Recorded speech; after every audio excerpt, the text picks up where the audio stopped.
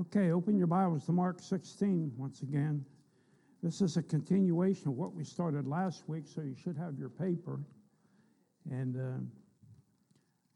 do we have any extra papers back there? Hold up your hand if you didn't get one last week.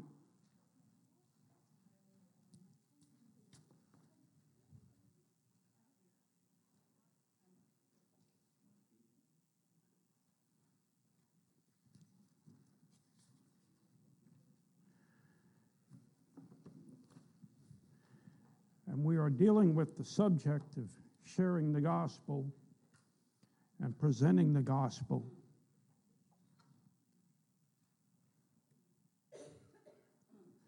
Let's have a word of prayer. Father, once again, as we speak about this very, very, very important subject, help us to see the need, help us to see the wherewithal we have in order to take the gospel to the lost of our community.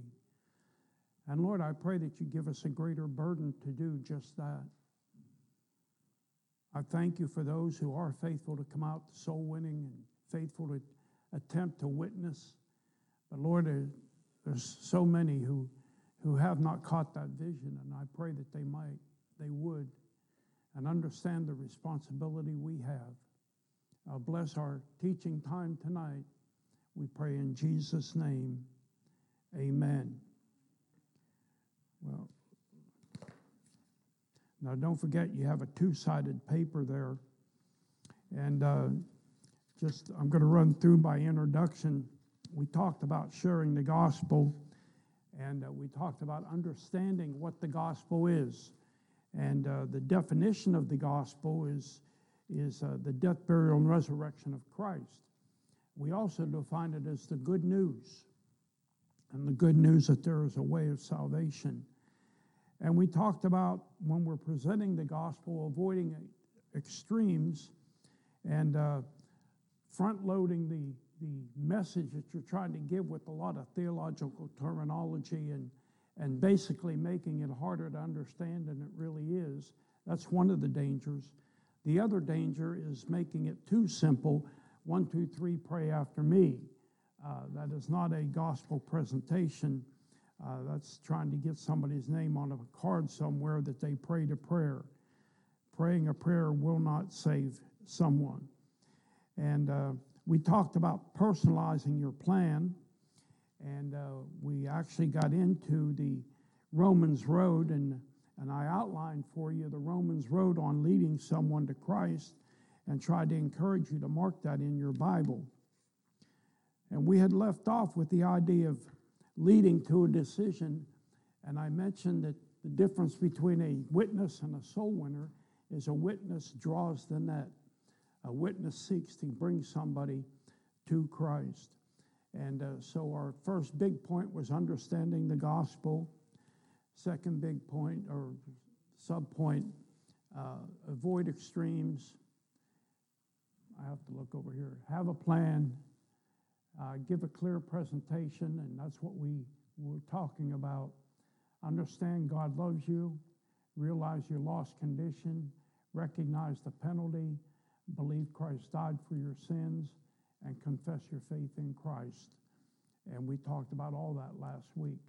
And then we were talking to leading to a decision, and that's drawing the net, bringing them to that place where you confront the person, and you say, wouldn't you like to receive Christ as your Savior?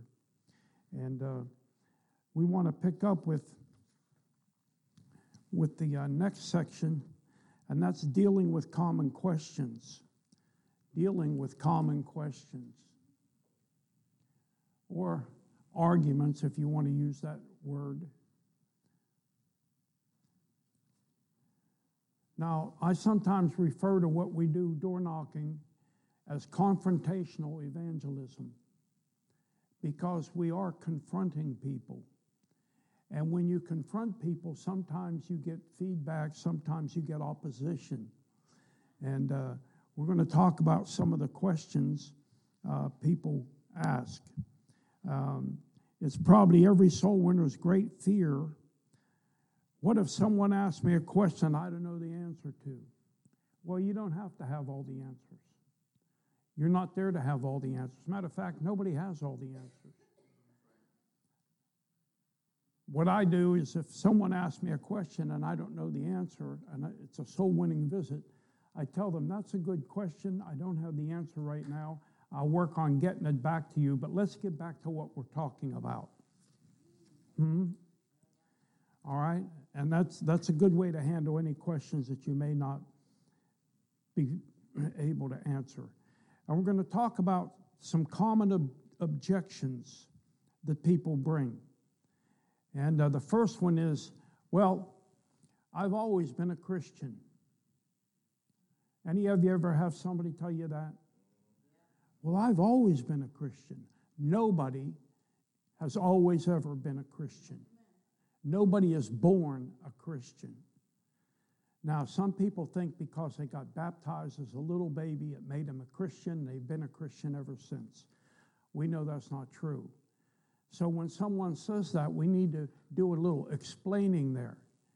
Well, perhaps you belong to a Christian church, but the Bible definition of a Christian is one who's received Christ as their personal Savior. Have you ever done that? And of course, in most instances, you'll get a big, well, no, I haven't done that. And you can go from there. But this is something that people are going to throw at you. Well, of course I'm a Christian. I've always been a Christian. And we have to be able to debunk that and show them where they're not a Christian. And I'm going to give you a couple of verses to jot down. In Psalm 51 and verse 5, it says, "Behold, I was shapen in iniquity, and in sin did my mother conceive me." And then in John 3, verse 3, Jesus said unto him, "Verily, verily, I say unto thee, except a man be born again, he cannot see the kingdom of God."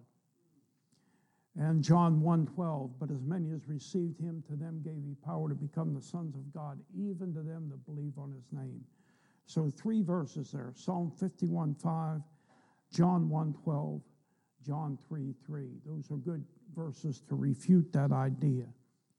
The next objection you might face is, I've asked God to forgive me many times. And I've had people tell me, well, I pray every day for God to forgive me. Well, that's a wonderful thing. And I may even tell them that. Well, that's a wonderful thing that you realize you've sinned and you want forgiveness. But now we can go right into, well, the only way you can have forgiveness is through the Lord Jesus Christ.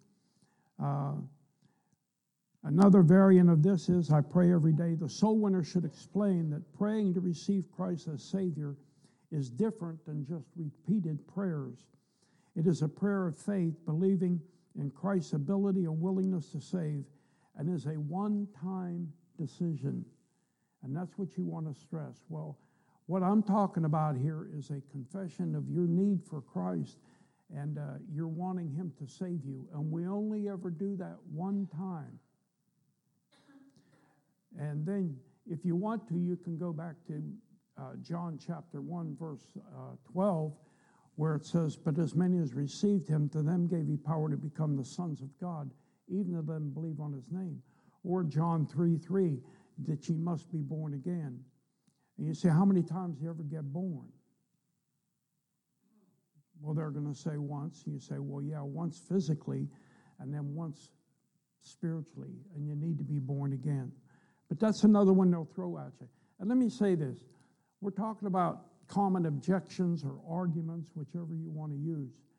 But people will do this oftentimes just to get you off track. Now, sometimes in sincerity, you'll face some of these questions.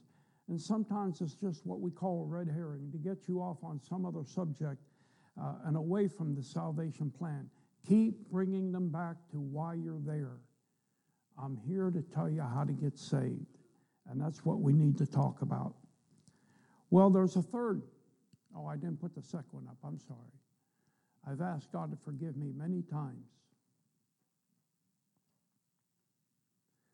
And then the next one is, this is too simple. I need to do something to earn my salvation. Now we want to explain, well, we could earn our salvation. It would not be a gift. And the Bible declares that salvation is the gift of God. is eternal life through Jesus Christ our Lord. You can't work for a gift. And sometimes I'll even try to illustrate the idea of a gift. If I offer you a gift and then tell you you have to do this or that or the next thing to get it, it's no longer a gift. You're earning it. A gift is something that you don't earn, you just receive. And so we emphasize that.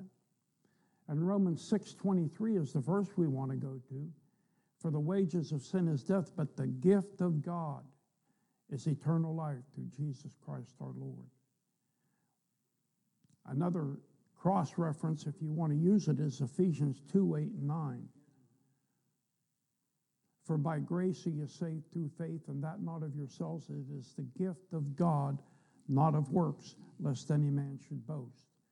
So we're working at this idea of it's a gift. And of course now, remember, in our soul winning presentation, we were talking about that same verse, and we talked about wages. Remember that last week?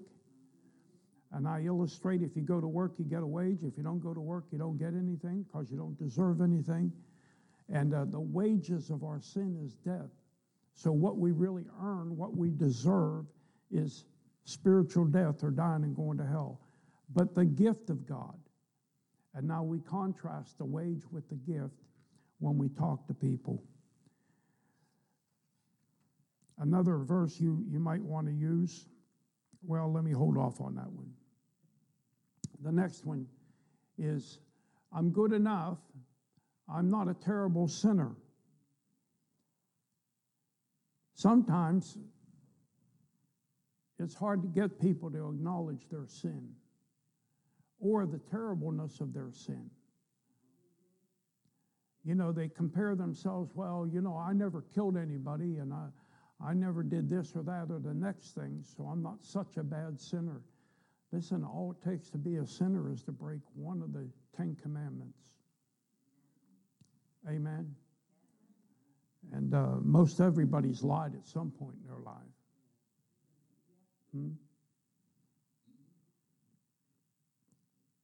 We might look good compared to another person, but compared to God, we are in need of salvation.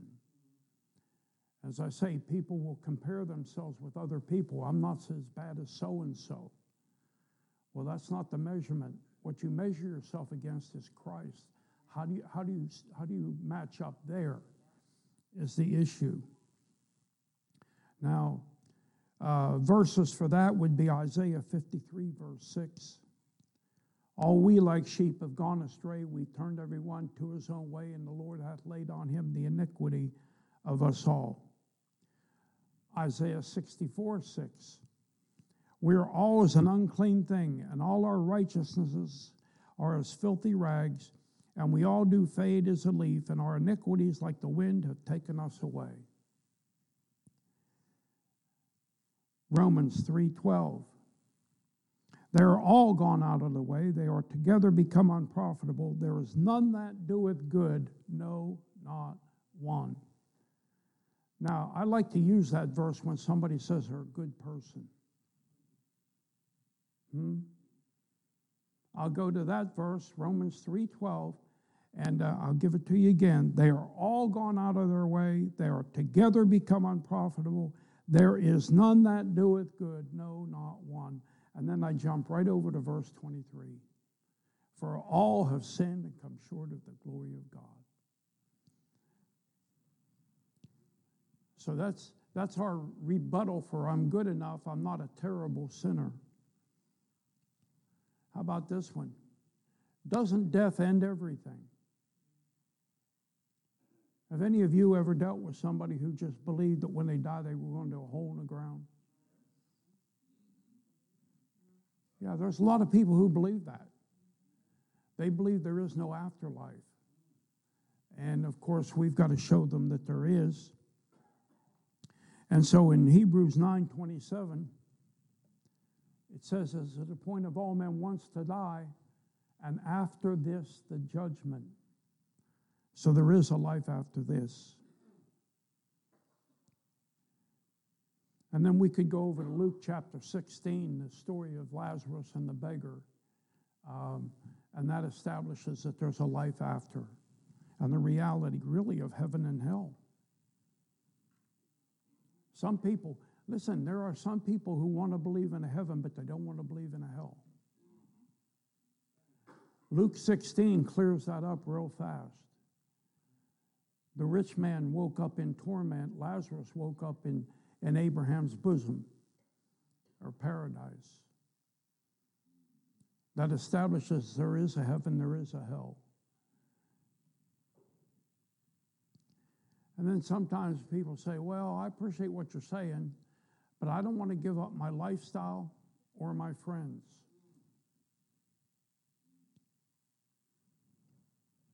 Lifestyle or my friends.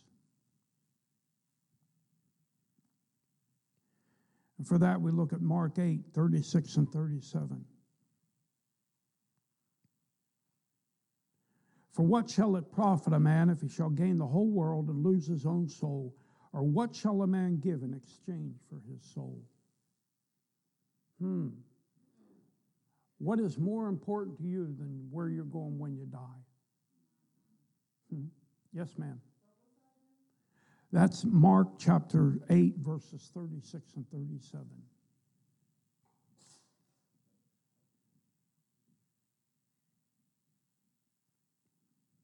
And then this one, I've had this one. I think as long as I'm sincere in what I believe, that's all that matters. And when somebody tells me that, very quick answer is this. You may be sincere, but you can be sincerely wrong.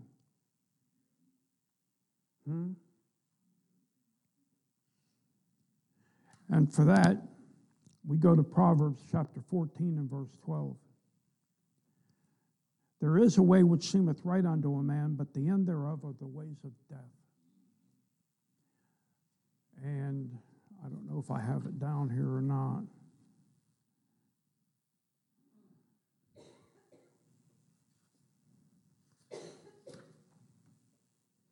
Well, some other verses you can use for that one. John 3:36. He that believeth on the Son hath everlasting life, and he that believeth not the Son shall not see life, but the wrath of God abideth on him. And of course, John 14:6, very applicable. For I am the way, the truth, and the life. No man cometh unto the Father but by me. And now normally a person who's using this argument will say, we all have our own way to God. And now we have to bring them back to there is only one way. And that's through faith in Jesus Christ. 1 John 5, verse 12. He that hath the Son hath life. He that hath not the Son of God hath not life. So those are all good verses to use in the argument of when you come to objections, if you will. Now, one other one they'll throw at you is dealing with the deity of the Lord Jesus Christ. Sometimes you'll face people who just don't believe Jesus is God in the flesh. Now, I'm going to give you a couple of things here. Number one, his deity is shown through his names.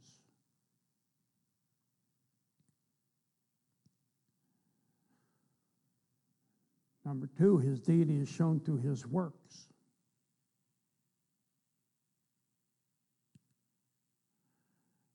Number three, his deity is shown through his attributes. And number four, his deity is shown through his resurrection. Now, let me elaborate a little bit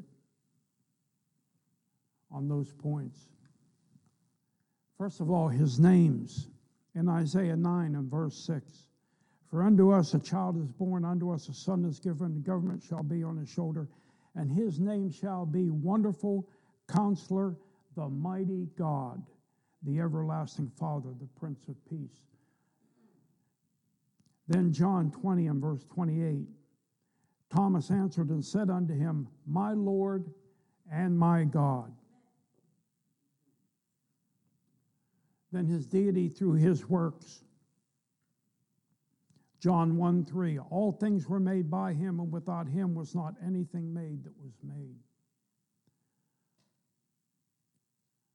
Colossians 1:16. I don't have that down here other than the reference. But Colossians 1:16 tells us all things were made by him and for him.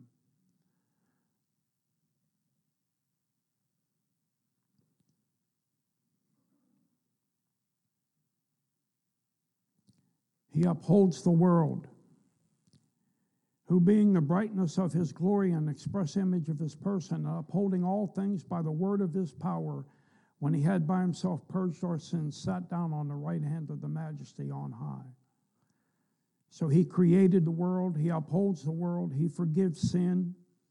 And that's Mark chapter 2, verse 7 through 11, where they bring the crippled man and lower him down through the roof, and Jesus forgives the man's sin. Then the Pharisees object and say, who can forgive sin but God? Duh. Maybe the light ought to go on. And his deity is shown through worship. We think about the Magi that came to worship him, and they came to present gifts and worship to him as the Son of God. And in John 9, verse 38, and he said, Lord, I believe, and he worshiped him. So Jesus accepts worship from people at times as God. All right, his deity is shown through his attributes. He was omnipotent. Jesus was omniscient. And he was even omnipresent. He said, and lo, I am with you always, even unto the end of the world. Amen. Then we see his eternality. In the beginning was the Word was with God, and the Word was God. So Jesus is an eternal being. His immutability, that means he could not sin. Jesus Christ, the same yesterday and today and forever. And then, of course, I don't have to elaborate. His deity is shown through his resurrection. No other man has ever been able to resurrect himself from the grave. And here's another thought. Those who have been resurrected, people say, well, what about Lazarus? And what about some of those people Jesus raised from the dead? Don't ever forget, they all had to die again. Jesus never did. So there is a difference. Okay, so we've dealt with the questions, the objections. Now we want to talk about making a soul-winning visit. Making a soul-winning visit.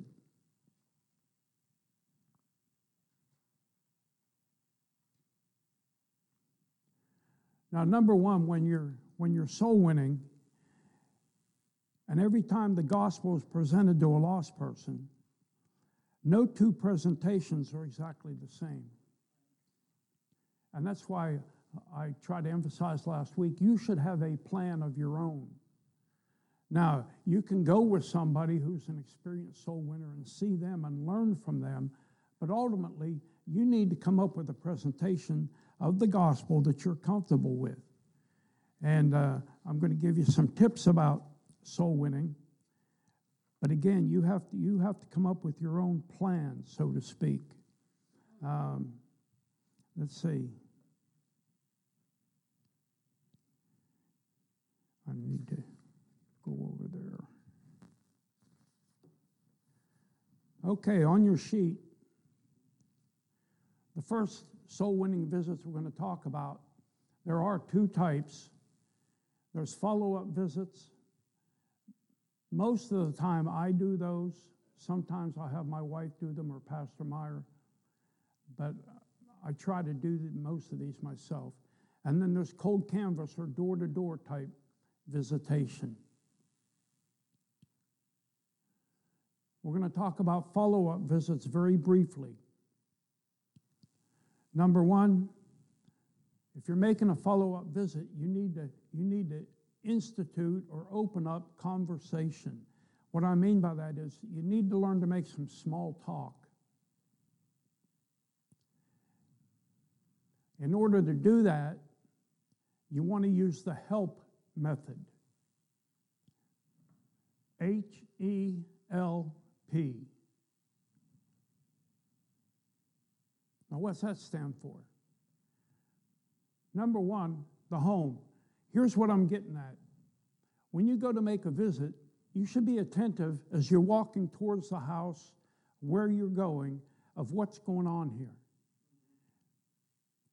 Take in the scene, put it in your mind, and start thinking about how you can use it. Okay, I want to make small talk with somebody. So maybe I walk up on their porch, and their porch is well decorated. Hello, I'm Pastor Gilmore from First Baptist Church. By the way, you've got a beautiful porch here. I'm making small talk.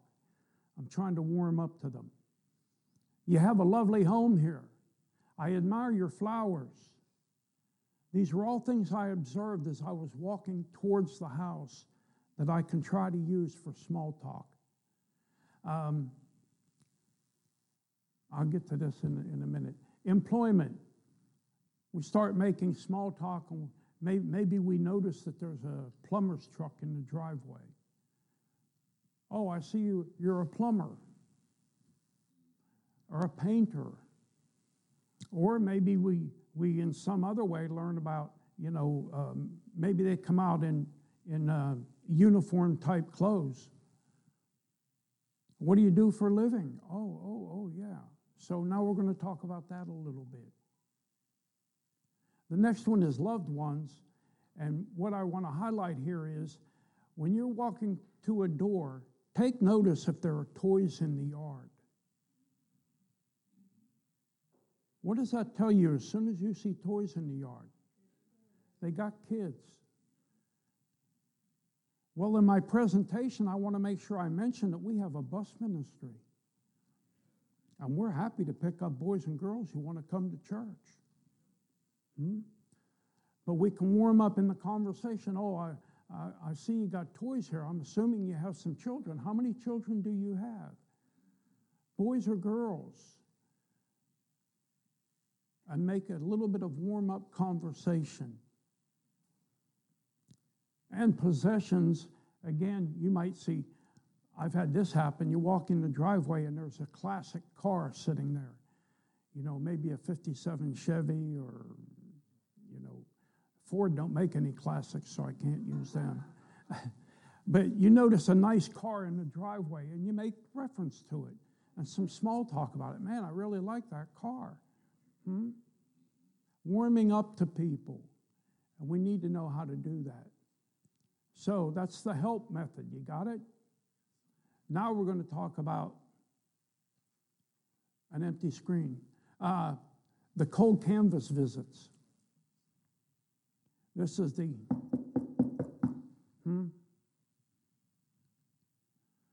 Number one, introduce yourself. We have a real problem with this, and I don't know how to fix it. We get identified right off as Jehovah's Witness.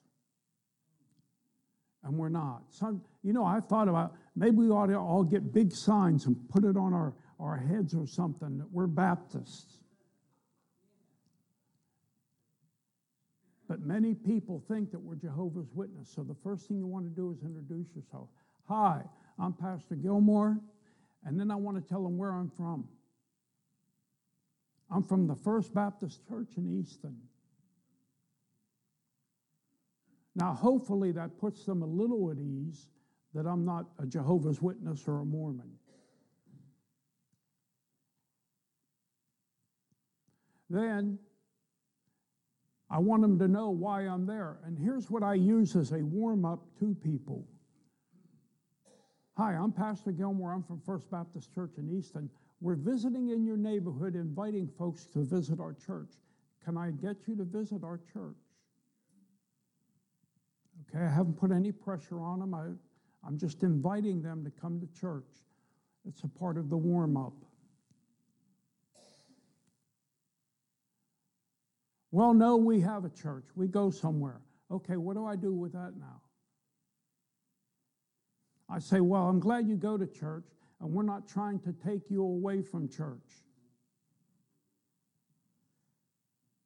I'm trying to put their mind at ease. I'm not trying to make them a member of my church. And I'm really not. I'm trying to keep them out of hell. But I don't want to come out and just say that to them. So if somebody says they go to church, I commend them for going to church. I say everybody ought to go to church. But then we've got to get it around. We invite them to our church, and you determine, okay, I've kind of tried to warm up to them. Are they warming up to me? Is this conversation going to be able to go any further? Okay, let me give you an illustration. This is one I despise. I knock on a door, somebody answers the door, and they're on the phone. And they don't say, let me call you back and hang up. They stay on the phone. Well, right away, I know I'm not going anywhere with this conversation. So what's the next best thing I can do? Give them a track and try to leave the door open, maybe for a later visit. I see you're busy. Let me give you one of these. Maybe we can come back and talk to you sometime. Now, sometimes they're on the phone. Nowadays, oftentimes I run into this. Well, we're just eating dinner. Good night, man. It's 7:30 at night. You're just having dinner? But listen, it's a different society nowadays. People don't necessarily work 9 to 5. We got a lot of commuters that live in Easton. They have a 12-hour day every day. So people answer the door, and I want to talk to them. They say, well, I was just getting dinner, or we were just eating. That is not a good time for a visit. So once again, I invite them to church, come visit our church, make sure I give them a tract, and I try to do this. I say, look, I'm going to give you this tract here. Would you promise that you'll read it? And I try to get them to commit to reading it. And then I go. Hopefully, sometime we'll come back down that street. We'll have a better opportunity to talk. We need to look for an opportunity to turn the conversation to a spiritual conversation. All right, I got on the porch, I knocked, somebody answered the door, I small talked them a little bit, invited them to church, and then I asked them this question. Has anybody ever talked to you about being born again or being saved? Some people like to use this question. If you died right now, do you know for sure you're going to heaven? Those two questions are things to steer the conversation now where we need it to be. We really want to talk to them about being saved. We got to get the conversation over to spiritual things. You with me? So we ask that question. Anybody ever talk to you about being saved, about being born again? Well, no. Well, can I talk with you for just a few minutes and show you how you can be born again tonight? You see how we're doing that? We're not trying to be offensive. We're not trying to put the person at unease, but we're trying to get the conversation where we need it to go. Well, exchange contact information. Okay, I've got the conversation where I want to go, and they've said, no, thank you, or I'm busy, maybe another time, something to that effect. I give them our contact information. I say, well, all of our information's right there on that track I gave you. If we can help you, if you have questions, don't be afraid to call. All right? What if they say, well, I'd like you to talk to me about being saved? That's what we're there for. Now we take our Bible, and I'll get to that in just a few minutes, and now we're going to take the Bible and show them. Remember the Romans road we talked about last week? That's where we are now. If you have not shared the gospel, leave the door open. If you have shared the gospel now, you want to get contact information. If you lead somebody to Christ, I always tell them, let me get a little information. I keep a record of people who have been saved. I want their name. I want their address. I want their age. I want their birthday. I write all that information down. Now, I don't usually have a decision card with me. You can carry them if you want to. I usually have something to write on. And when I get back to the church, then I fill out a decision card. In order to do that, I need to have that information I just went over. Name, address, age, birth date.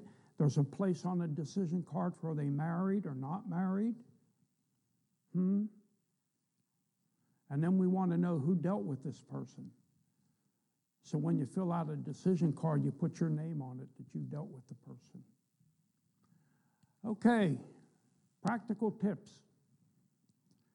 These are just things I've kind of learned along the way. Let me get over to my list.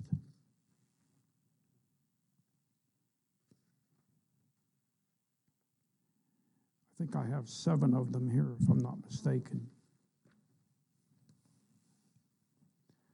Number 1, go with a partner. It's good to go 2 by 2. When at all possible, do that. Now, listen to me. When you go 2 by 2, one of you does the talking. You can take turns, that's fine. You know, I'll knock on this door, you knock on the next one, however you want to do it. But when you get into a conversation, only one person should be doing the talking. See, when you get in a conversation and maybe you're leading somebody to the Lord, the other person saying something interrupts and breaks the whole continuity of the conversation. Well, what's the other person supposed to do? You're the silent partner. You should be praying for what's going on right then. The other thing you do is you run interference, if at all possible. That means if you can somehow keep them from being disturbed, keep your eyes open and see if there's anything you can do. Say some kid comes running up and needs something. Well, if you can help them, help them. Silent partner, that's what we call it. All right. So, carry a New Testament or a small Bible. It's not a good thing to take your Sunday go-to-church Bible soul winning. Oh, why not? Because it scares people.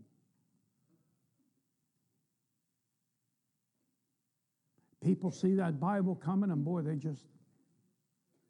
So get yourself a nice New Testament or a small pocket Bible. I have a small Bible, that, just maybe that big. And it's not so scary. Go with a partner. Always be polite and courteous. Listen, sometimes the people are going to be rude, crude, and unattractive to you. That don't mean you respond the same way. No, you just stay kind. You know, they tell you, get off of my porch. Okay, no problem. You don't argue with them.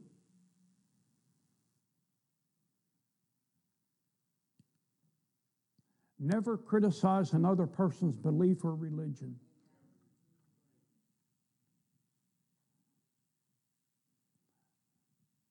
You say, well, Pastor, you criticize other religions in preaching. Yes, I do, in preaching. That's when people are here. They've come here and they've come to hear the truth. And I'm going to give them the truth. When I go to their house, I'm in their home. And I want to observe good manners. Okay, I'm knocking on the door and I talk to the person. I find out they're a Catholic. I was raised Catholic, so I know what they teach. But I don't go into a big diatribe about how wrong the Catholic Church is. No, no, no, no. I'm not there for that. I'm there to give them the truth. See, I'm shining light, and the light will dispel the darkness. I don't need to. So I don't attack them. Even, well, I'm a Jehovah's Witness. I'm not going to attack. I'm just going to tell them what I need to tell them. Well, you need Jesus Christ as your Savior. That's what I'm here for. See, otherwise you turn people off. They won't even listen to you. Then never talk alone with a person of the opposite sex in the house. Now, I know the ladies are already well aware of this, and they understand you don't go in the house with someone alone. Fellas, same thing. Well, what do? Stand on the porch. Ask them to step outside.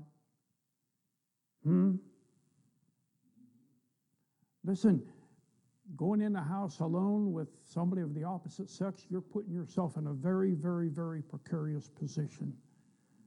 Because all it takes is an accusation against you. Well, nothing happened. Well, that might be true, but if there's an accusation, you're in hot water, and a lot of it. So protect yourself. Never, never, never, never, never, never talk to a young child without a parent present or a parent's permission. Now, things are far different today than they were 20, 30 years ago. When I first got saved, it was nothing to go out soul winning and talk to kids on the street as you're walking by.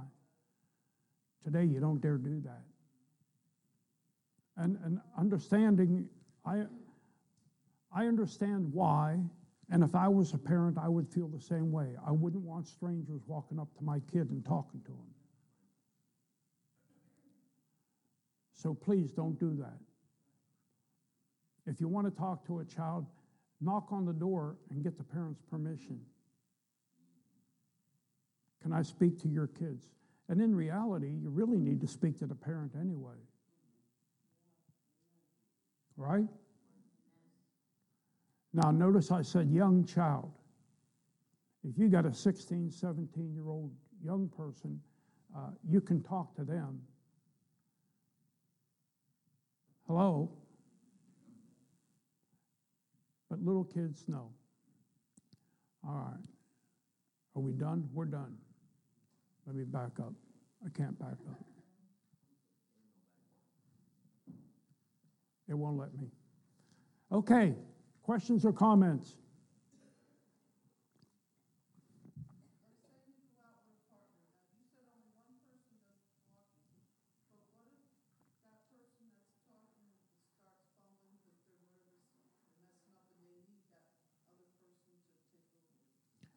Well, if you take over, then the person who initially had the conversation becomes a silent partner. Just one person is talking. You understand that?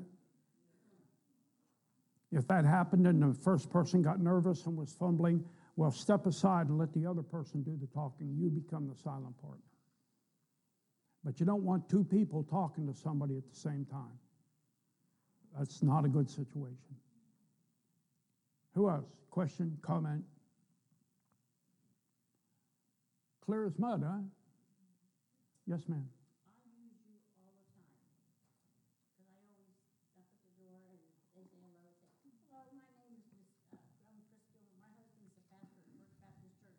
And I visit in your neighborhood, asking people to come to church. So I use you as my open door. Okay. I'm okay with that. Or somebody say, I'm a Sunday school teacher at First Baptist Church. It's in the neighborhood. Yeah. Those are all ways to open the door. Yes, ma'am.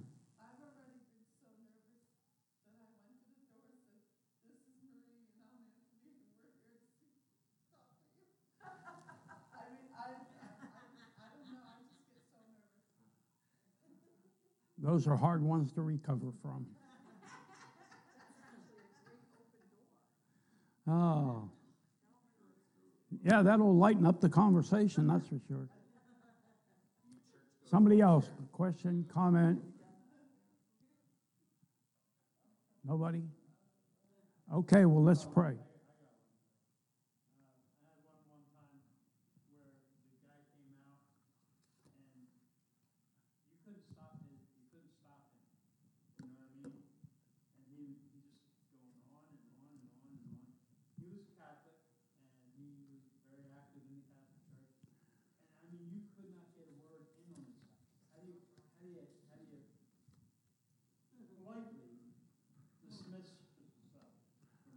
Well, I let him go for a little while, and then I say, well, I'm glad you're actively involved, and I break into the conversation and try to present what we're presenting without his starting up again. And sometimes you just need to excuse yourself as politely as you can and say, well, look, I got more places to visit, so I'm going to leave you with this, and come visit our church. Yeah. Listen, one of the keys to all this is before we go, we pray for the leadership of the Holy Spirit. And you should be praying for the leadership of the Holy Spirit. And let him help you. Jesus said when the time comes, he'll give us what to say. We just need to seek it. Somebody else, question? Yes, comment.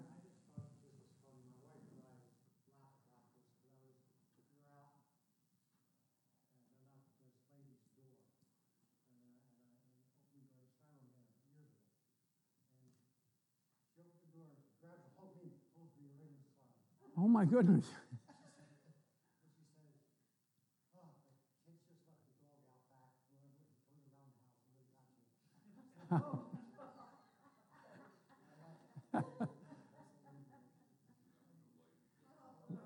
Yes.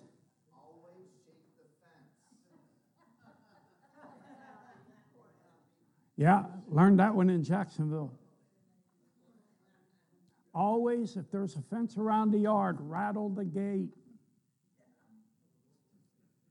Why do you do that? To find out where the dog is.